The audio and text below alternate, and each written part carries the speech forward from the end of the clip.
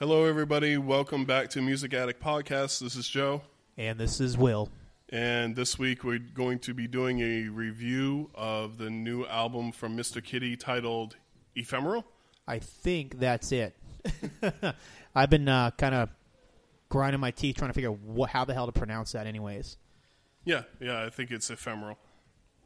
Yeah, it's definitely an interesting album. Mr. Kitty was one of those driving home at 3 o'clock in the morning type of discoveries. I happened upon his first album a couple of years ago and really fell in love with the song After Dark. And I would recommend anybody, you want to get a song stuck in your head for about 2 weeks straight, you listen to it on repeat, listen to that song. That being said, it was interesting to hear that not only was Mr. Kitty, a.k.a. Forrest Lemaire, was going to be releasing an album the start of the year, but it was going to be a 30-track album. Yeah, it's pretty intense. Yeah, when you think about it, 'cause you're thinking 30 tracks, okay, double album, I get it. You're going to probably have 15 to 16 actual songs and a bunch of interludes, but no, this is a 30-track album. It's a lot to digest. Yeah, it's going to be at least an hour and a half long, if not longer. I'd say probably closer to like an 2 hour. hours. Yeah, almost 2 hours. I know it was quite a process for both you and I to digest and actually just listen to it. It wasn't like it was unchallenging. This was a very big record to listen to. Yeah, I tried to, because I do a lot of my listening on my way to work, and I have a 25-minute ride, and for 2 nights I listened to as many songs as I could off of the album driving, and then I couldn't even make it fucking halfway. Yeah, it gets you, and it's not that the album itself in any way is tiresome. It's just it's a lot, and there's a lot to digest in it. It took me the better part of like almost a 2-hour working night by myself with headphones in to actually listen to it all. And it really, at the end of the day, the only thing I could say about the album is that it's just too fucking long. That's it. That's really it. I wish he would have cut it into 2 15-track albums and released them 6 months apart from each other. Absolutely. And I think at that stage in the game, you could have bookended a year with both of those tracks. Yeah, and you just title it Part 1 and Part 2. Yeah. I mean, it's worked for other artists in the past. It's still, even then, it's not a detraction because there's literally 30 quality songs on this record. Yeah, for the most part, they're all pretty solid. I feel weird judging him, and because I know this album was actually a hard one for him to make because a friend of his had committed suicide. Yeah, was it last year? Last year, and basically this whole album is about that and the loss that goes along with it. Yeah, when I sat down and listened to this album and really just kind of process what he was talking about, it's almost like you're fully going down the path of the steps of like the loss, the anger, the resentment, the guilt, the remorse, all the things that you would feel when you lose somebody, and like on the off side of it, he actually went through a period after writing this album where he kind of like just disappeared from social media for a while because it really messed with his mental health, and that tells you a lot about like how delicate people in general just can be, trying to come to terms with a friend leaving him, and it sent him on a dark path too. But I digress. We digress. So we're going to do our best to kind of review this album. We're not going to do a track-by-track breakdown like we usually do because I only pay for 3 hours a month to upload fucking It'd take us 3 hours just to break through a track by track. We'll just kind of give you like the sweetest morsels of this, and there's some really, really good tracks on here.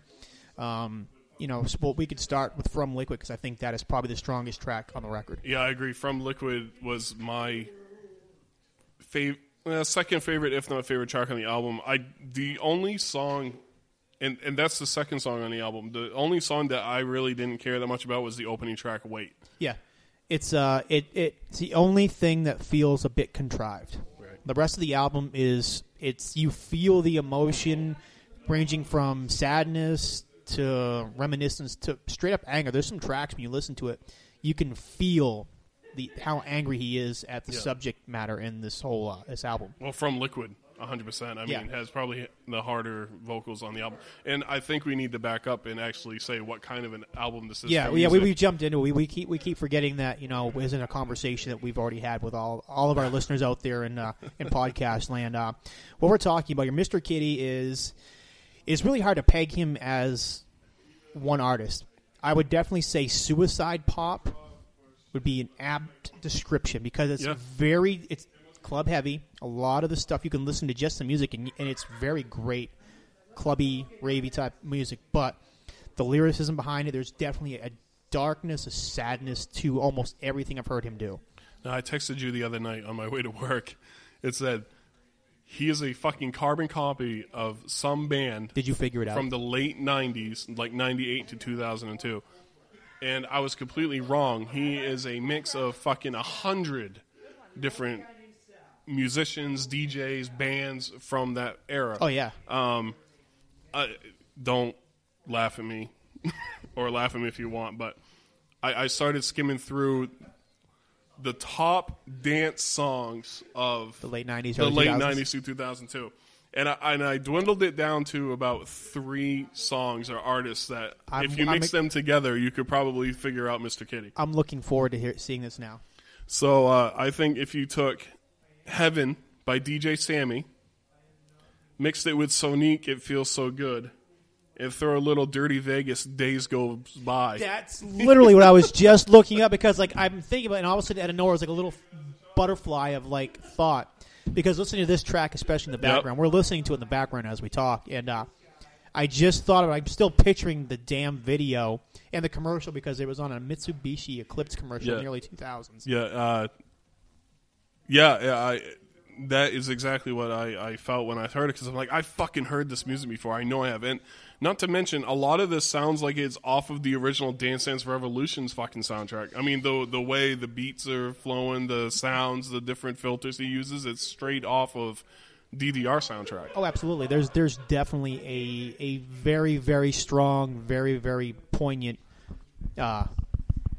dancey Dance Revolution club trap feel to it. Every couple songs it'll pop in there and you'll have some very defined 80s synth pop, but a lot of it has got that late 90s, early 2000s club feel to it. Absolutely. Was he... I saw that he has a lot of Russian followers. Was he originally in Russia, or is he Russian? No, he's from Texas. I see he's from Austin, but I didn't know if he had moved here from Russia or... Nope. He, from what I gather, in the few little minor conversations I've had with him over the little bit of time I followed him, he's from the Austin music scene. Started off doing club stuff there, and it kind of took off. Austin is a pretty good place to live if you're trying to figure out if you're a musician or not, because there's so many avenues, there's so many festivals, there's a lot of connections there, and he's just kind of branched out from there. I don't understand the Russian connection, but it's unique in the fact I notice a lot of comments are in Russian. Yeah, it's like, hey, much love, your Russian fans are here, we all support you. So I'm a little curious if he has any Russian background. But do you want to jump in and really do a little in-depth reviewing here, or? Yeah. I wrote some things down. I tried to process and digest this whole album, but I realized that's it's like trying to eat an elephant one bite at a time as opposed to eating it, as a whole. The one thing I get about I take away from this is that I'm not a dance pop guy. I'm not a dance record guy. Right. But I found especially in the time that I spent listening to this, which is a lot of late night, early morning, multiple hour drives. This fits. It's if nothing else, the worst thing you could say about it is this great background music. Just trying to think here, just kind of trying to go through my notes. One of the things I did take away from one song in particular from this album outside of From Liquid was the song In Your Arms. And it was one of the few songs from that record that I definitely felt it was reminiscent of The Cure, which it's weird because you wouldn't think of such a strong dance record to have that sort of thing to it. Yeah, no, I can definitely feel that. But yeah, I mean, and this is a guy that's trying his best. I mean, this album I feel is basically it's a snapshot of therapy. It's long. It really is. I have a few favorite songs on here, at least from the first half of the album, that I definitely want to highlight. Basically, everything 1 through, let's see, 15 to 19 or so are great records, but From Liquid, My Weak Side, Melting Core. Yeah, that's a good song. Melting Core is a fucking club banger. Yeah.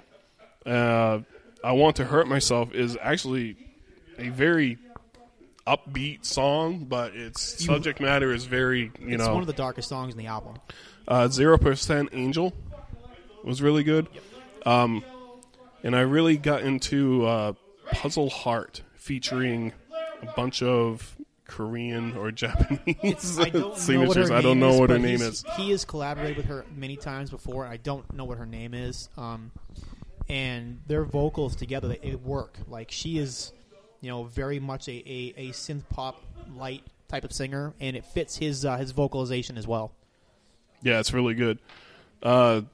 In Your Arms, and that's about as far as I got. I didn't make it through the last third of the album. What I'll say about the last third is, by the time, because I did it in a marathon session. I literally listened to the entire album in one night while I was working. And as I got towards that last third, and maybe it was just the fact that I was kind of washed out on it, I got to the point where I just really wanted the album to end. Because thematically, it got into a dark place, and it kind of stayed in a dark place the back half of that album, which is, it's understandable because, this is definitely, this was a bit of a emotional, purging for this gentleman. But the last song on the album itself, which is I Did It All For You, which it feels like it's almost like, I wonder if some of the content in here, if this his friend of his that passed away, I wonder if some of the lyrical content in here was influenced by maybe something that they talked about together or whatever, because I feel like sometimes it's not just Mr. Kitty talking to somebody. I feel like his friend is almost in a way he's like trying to talk from the grave to the listener. Yeah. I get that feeling a lot because I get like it's like a two-sided conversation going on throughout the entire listen. If that makes any sense. Do you know the history of the friend? Do you know if he helped him with lyrics before or anything like that? From what I gather, it was a friend that there was more of an emotional, maybe an intrinsic love connection in a way. That's what I gather from it. I really couldn't find much more beyond that. I don't know if they had a relationship or something of that nature, but it definitely feels like there was a deeper than average connection between the two if you base it upon what you read in the lyrical sheets. Yeah, it's pretty interesting. I mean, I feel for him when I hear this album. I really do. I haven't gone through and dug through all of the lyrics yet, but just listening to his voice, the tones he uses, the filters and stuff, you can really get the sense of sadness and, longing. And I think it's a beautiful, almost love letter to his friend. Yeah, I definitely agree with that. And to add to your the use of vocal effects, I thought that was my biggest takeaway from the album was his choice of effects for his voice per song. A lot of it, I grew up kind of, poo-pooing lyrical or vocal effects. As we've gotten older and as our musical tastes have changed, I've liked it. On this album, I think it's one of the greatest uses he did. Was it really added to the emotional content of the songs? Some of the anger, there's a lot of distortion, a lot of flatness. It's all over the place. It really adds a lot of depth to his voice, and it really added to like the listenability of the album too. Absolutely. So, do you have any final words? Like I said, at the end of the day, and I think you and I both concur on this, and that really is the fact that this album could have either been a 15-track single album and just picking out the 15 strongest songs, or bookend them at the front of the beginning of the year. That way it allows you as a listener to kind of take it in a smaller pace. I think if you try to listen to this album all at once, it will overwhelm you and it will make you fucking sad. You definitely get into the headspace that he was in when he was writing these words and making this music. But that said, if you've never heard of him, I would definitely say this would be a good place to start because there's some I'd almost say pop ready hits. If if you put them on on a radio station. Yeah. From Liquid is at the top of it. That is a bona fide pop song. It's got a great hook. It's got great musicality. And the fact this guy's doing this all on his own, like in an apartment. The production value on this album, all throughout all 30 tracks, is off the charts. Yeah, it's it doesn't. We have to do him justice by saying that he is a phenomenal programmer and musician and singer. I mean, he does do this by himself, and you'll find, like I said, me and you come from a long line of full bands. Exactly. You know, bass, drums, guitar, singer. Mm-hmm. And over the last few years, as me and you have really expanded our musical experience, we found that a lot of our favorite artists are actually solo artists that are making this shit in their fucking apartment alone and putting it out on Bandcamp for the world to hear. Yeah, and what I'm finding in full agreement with that and following up on it is the fact that you're getting so much more of a pure product. For the betterment of our time playing in bands, the one thing I noticed, the hardest thing to do was to find everybody getting on the same page all the time. You could kind of be in the ballpark, but you couldn't exactly be on the same, wavelength, the same heartbeat, whatever. And it was always hard to do, and it always kind of dissuaded me at the end of the day playing in bands, trying to write with other people, because you would always find you'd have to dilute what your message was to make everybody in the circle happy. And what I gather from and what I take away from seeing a lot of the music that we listen to, where it's just one or two people, you get a much purer vision. And I think the music itself, or the complete part of it, is it resounds more because it's more genuine, I think. Absolutely. Do you dare to put a number rating on this? Because I'm reconsidering. Yeah. I don't want to sound like a fucking dick, but I enjoyed the album, and I want to give it a number rating, but I feel that it's disingenuous to him because this album was made in the back end of a close friend of his suicide. Yeah. I would have liked to seen it in 2 different albums, but I mean, this is his love letter, and you can't really judge him on that. No, I mean, you can't critique him for it. Yeah, and I think I had a number designation, but I think after you say that, it really is something I would just say, just listen to it. Please listen to the album. Listen to 5 or 6 tracks off of it. And give some of his other stuff a listen. If you're a fan of 80s music, if you're a fan of synth pop, if you're a fan of just good songwriting, he's really good. It's catchy. It can be great as background music. It can be great for really anything. Dancing, singing along with. There's a lot of emotion into it. So I would definitely say that's my rating. Just give it a listen. Go to his Bandcamp page and check him out. You know, he's got all of his tracks right up there. You can listen to all of it for free. So there's no financial investment in it unless you decide to support him as an artist. That's what I would say to do to anybody. Yeah, I can't even say that I would put this on albums of the year for me, simply because I don't consider it an album. I consider it a project. Yeah. I consider it an art piece, not a fucking album that's meant to be wrapped in plastic and sold to the public. Yeah, exactly. So I love this album, and I just leave it as its own being. Yeah, just to kind of admire it for what it is, and to basically, if we can do nothing else, if the 15 to 30 people that like us want to check it out, just to shine a light on it and say, give them a chance. You won't be disappointed. Right. All right. Well, that's it for Mr. Kitty. Please check him out on Bandcamp, and you can also hear him on YouTube. The new album is Ephemeral, EPHEMERAL. So, moving on, Will and I had the pleasure of going to see our guys a couple weeks ago down in Massachusetts. We got to go to the Black Queen concert. Exactly, and that was definitely something for us that's been on a pseudo bucket list for a couple of years now. After the fact that I think one of the main bonds of our friendship in the beginning was our your love of the Dillinger Escape Plan and Yes. then your corruption of me into loving the Dillinger Escape Yes. Plan, to the point where it maybe even my pursuit of that love of that band may have even eclipsed yours at some point. No, I did. There Absolutely. There was definitely some points in time there the last couple of years where that was all I listened to. Yeah, I had fallen out of Dillinger a little bit towards the end, but anyways, we're here to talk about the concert, so let's just go through the opening band, Sirskew. Yeah, when I first saw her, the first thing I thought of was it reminded me of Drew Barrymore, or even more Yes. so, Darla from the Crow movie, if anyone recalls Yes. that film.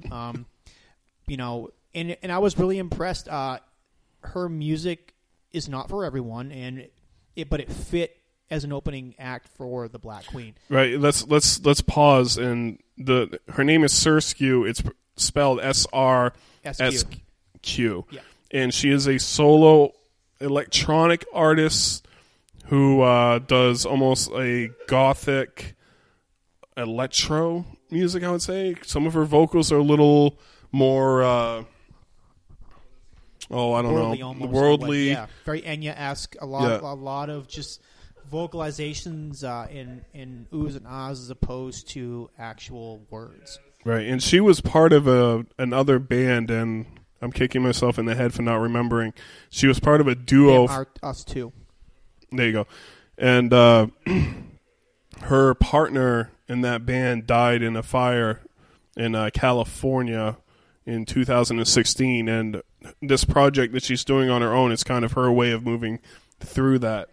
My take on her was I really enjoyed the music she was pumping out. I really dug it, but the vocals were way too much for me. I think that one of my biggest problems with concerts is that the fucking mixing is terrible. Oh, yeah. Her vocals just shattered my fucking eardrums. It reminded me of Bent Knee. Bent Knee when at the we went Dillinger to see show. the They were a Dillinger. great band, but their vocalization, the vocal mix was so high and there was such a reverb to it that it was You couldn't shrill. enjoy it. No, the reverb just fucking shredded you. Yeah, I mean, check her out. I would definitely say if you're a fan of, the best way to put the ambience of her music, speaking of The Crow, it would have fit perfectly in a gothic club, some sort of background music for a dark movie, a gothic movie, maybe an industrial themed action flick or something, even a comic book film. Absolutely. Definitely fit that measure. Musically, I dug it. I really could have jammed out to just her by herself, which if you think about that concept, she was playing as a full band. You're talking drum production, synthesizers, multiple layers. It was her by herself on the stage. Her with two synthesizers and a drum machine at her feet. That was it. I mean, and unto that self, that's pretty fucking impressive. No, yeah, no doubt. It's talent. Yeah, and luckily it was only a 20-minute or so set for her because I really liked the first track that she played. I couldn't begin to tell you any of the songs because I don't know. No, yeah. And the very last track she did, they had a very much like a Vangelis, Blade Runner feel to them, just with female vocals. It was good. Would I buy the record? Probably not. But for an opening act, we could have done a lot worse. Right. The second act blew me out of the fucking water. If you follow us on Facebook, you can see the video. The band is Uniform. And I looked at Will. I said, what the fuck are they doing here opening for the Black Queen? They should have been opening for Dillinger. Yeah, these guys are noise terrorists. That's really the best way to describe it. I had so much fun. Yeah. I looked over because I thought you would listen to them, but after seeing the reaction, the first 30 seconds they were out, I'm like, yeah, you didn't listen to them. No. Because when I was doing my research in anticipation of going to the shows, the first thing I thought was Joe's going to fucking love these guys because they're noisy. They are a hollering band. Yeah, they're a hollering band. The best way to describe it for any fan of the industrial movement is that they don't quite fit in with what the Black Queen does or what Sirskew does. If you listen to early Ministry, Jesus Built My Hot Rod. Anything from the early Ministry albums, early Nine Inch Nails, Burn era Nine Inch Nails, that stuff right there, it's very aggressive and just a stage presence. Oh, the singer, he was incredible. I enjoyed watching him. Oh yeah, he was walking around on stage, and to paint a picture, if you haven't looked at any of the pictures on our Facebook page, he had this 70s style mustache, which he looked a little like a mean version of Anthony Kiedis. Like he was really fucking pissed from the get go, which I love.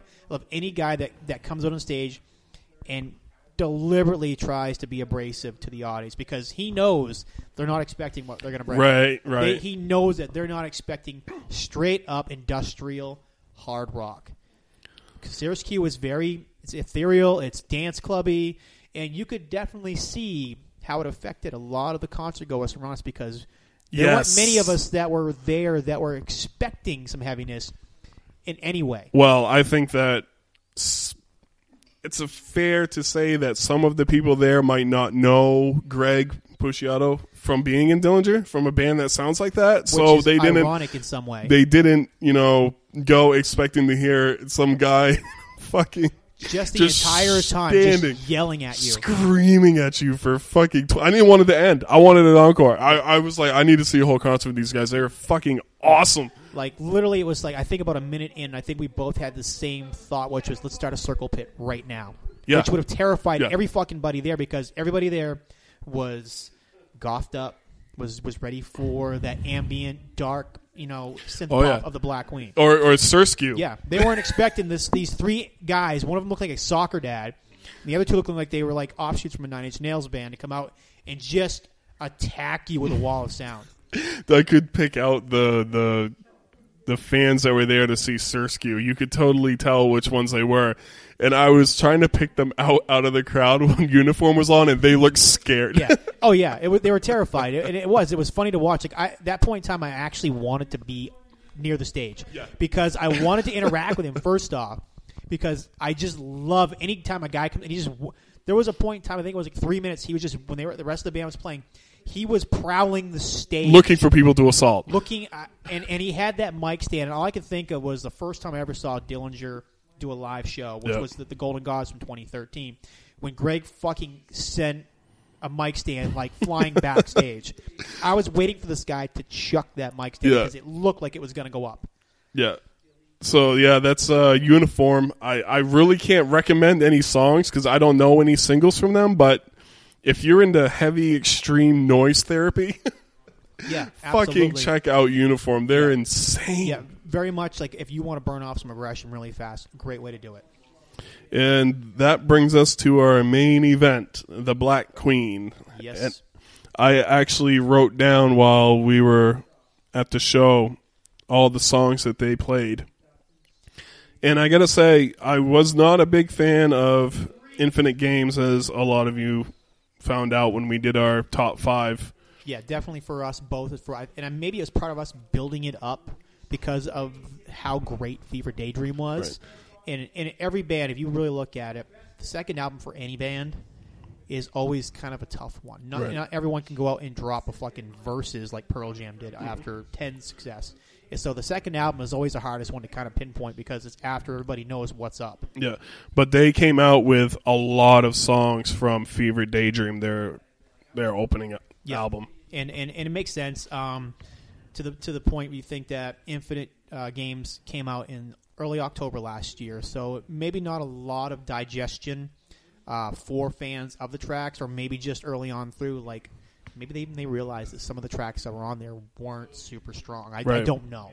So let me run down through the list here of songs. They opened with Thrown Into the Dark, which was a great opener because it's the lead single from Infinite Games. Yeah, which was wonderful. That was one of the songs that I liked on Infinite Games. No Accusations, which was on Infinite Games as well, and that was like kind of the other song that I liked. Ice to Never, which was their opening Welcome to the World track off of Fever Daydream. Knew who they were. That was also the first track where they actually let loose the fact that this is actually Greg from Dillinger, because it was the first album video they actually appeared in. Right.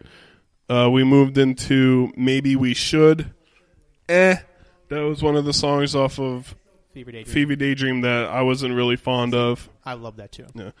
Distanced was a It's not one of my favorite tracks off No. the first album. Your Move, I fucking hate that song. Yeah, I didn't like it when they released the video for it ahead of the album.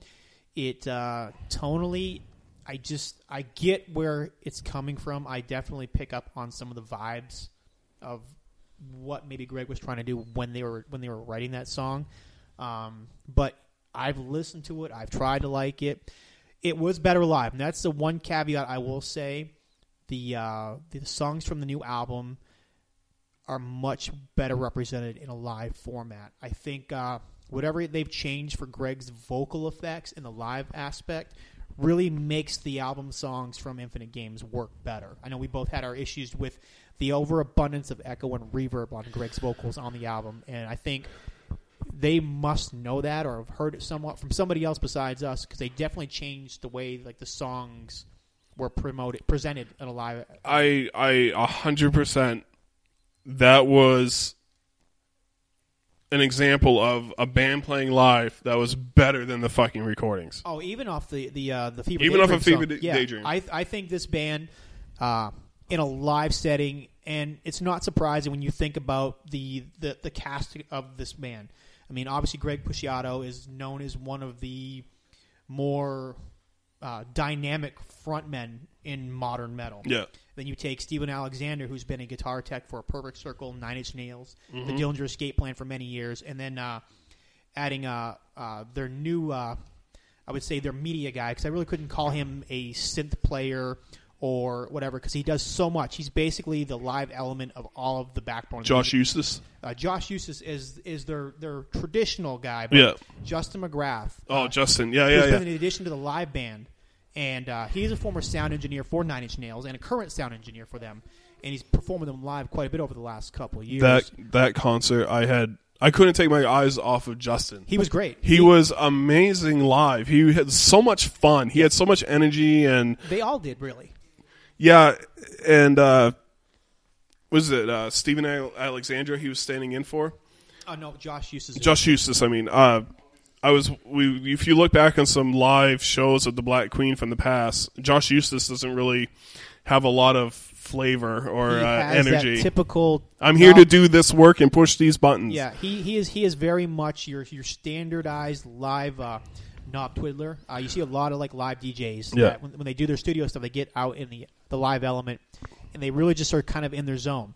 Justin was just a pleasure to watch. He was climbing on top of his gear. He was standing up, rocking back and forth. And I mean, it was just fucking awesome. Yeah, the live element that he brings to the group, and it was almost like it was contagious, because watching their live videos from concerts before Justin came into the picture and everything beyond it, there's definitely a change in the live element of the Black Queen's presentation. You're definitely seeing a lot of Greg's former stage persona leaking back into the deal, and you're definitely getting a lot of what Justin is bleeding into it. And you feel you get a live.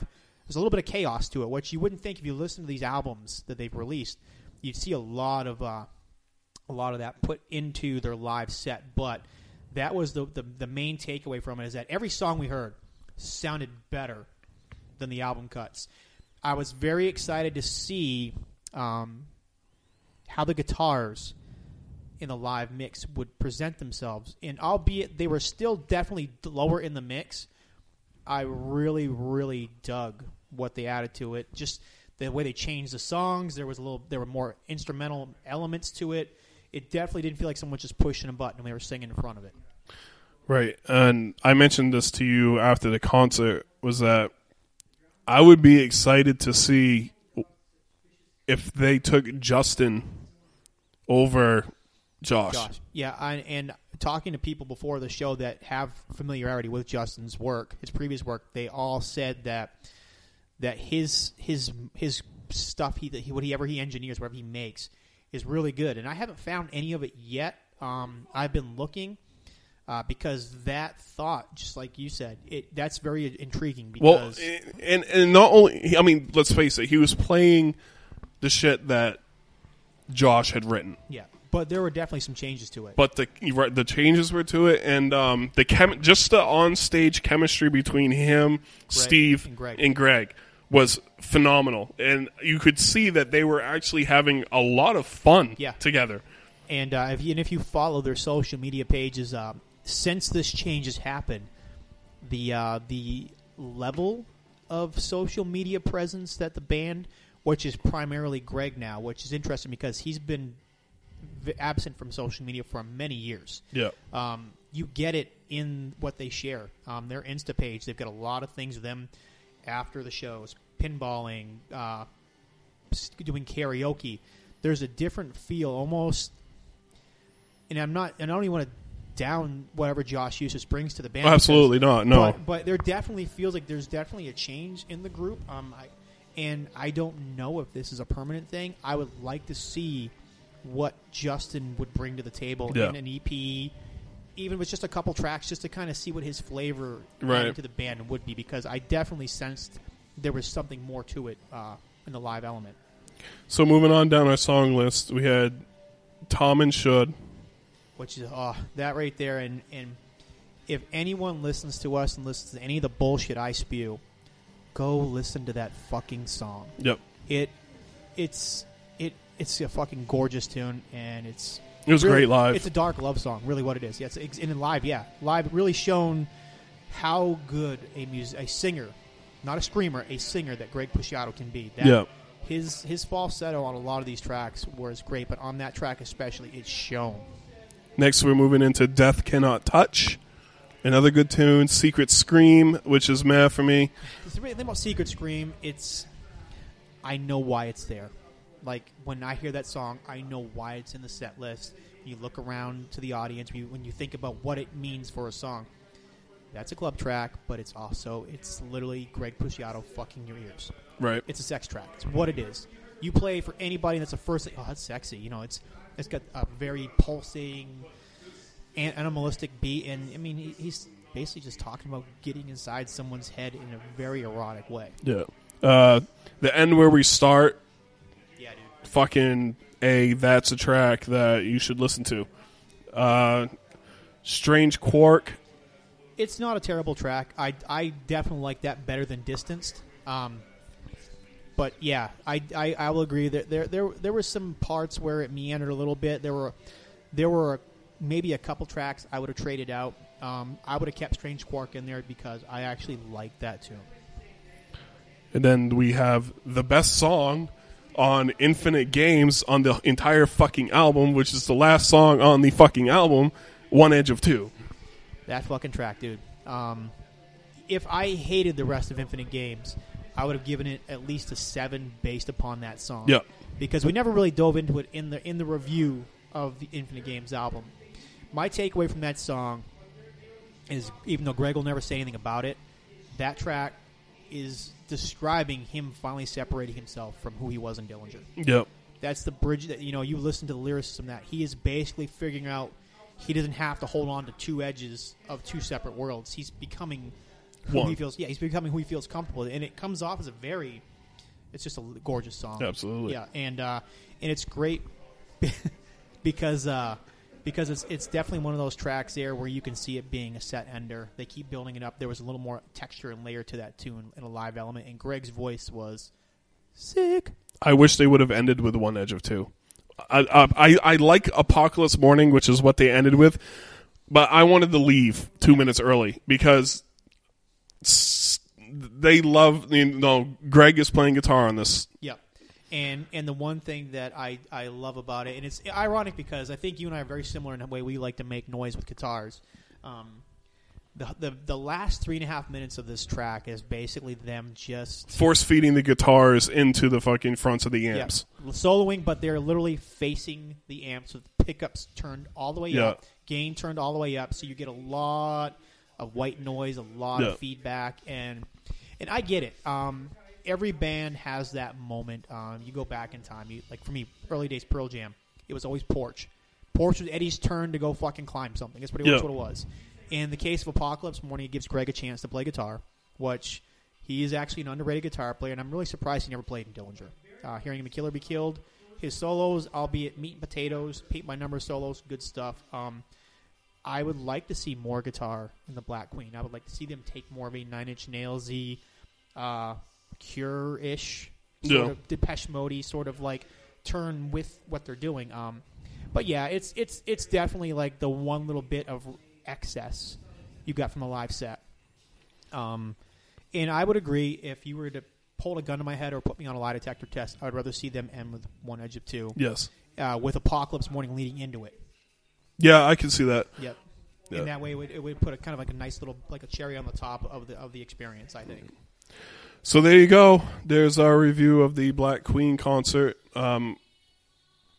I would probably go see them again with a new album. I mean, I'd have to give it some time. I mean, it was a good show. I liked the venue.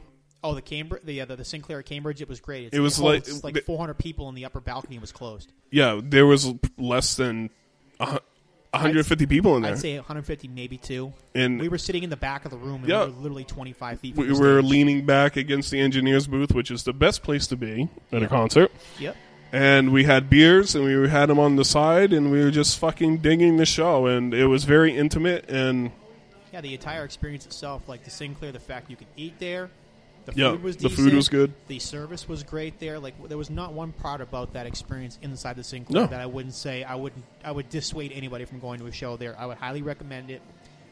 It's a top shelf, small, intimate like outing, and the fact that it's not directly in Boston, that it's in Cambridge. It's quite appealing to us who drive in and out of the city. Right. So there it is, folks. That's another episode for the week. Don't forget to reach out to us at musicaddictpod@gmail.com for any questions, comments, suggestions, gripes, angry emails, anything. Reach out to us, and we'd love to talk to you. Give us suggestions for things you want to review.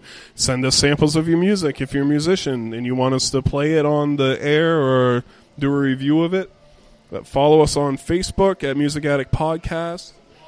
And yeah, we'll talk to you next week. I'm Joe. And this is Will. Have a good one. Peace.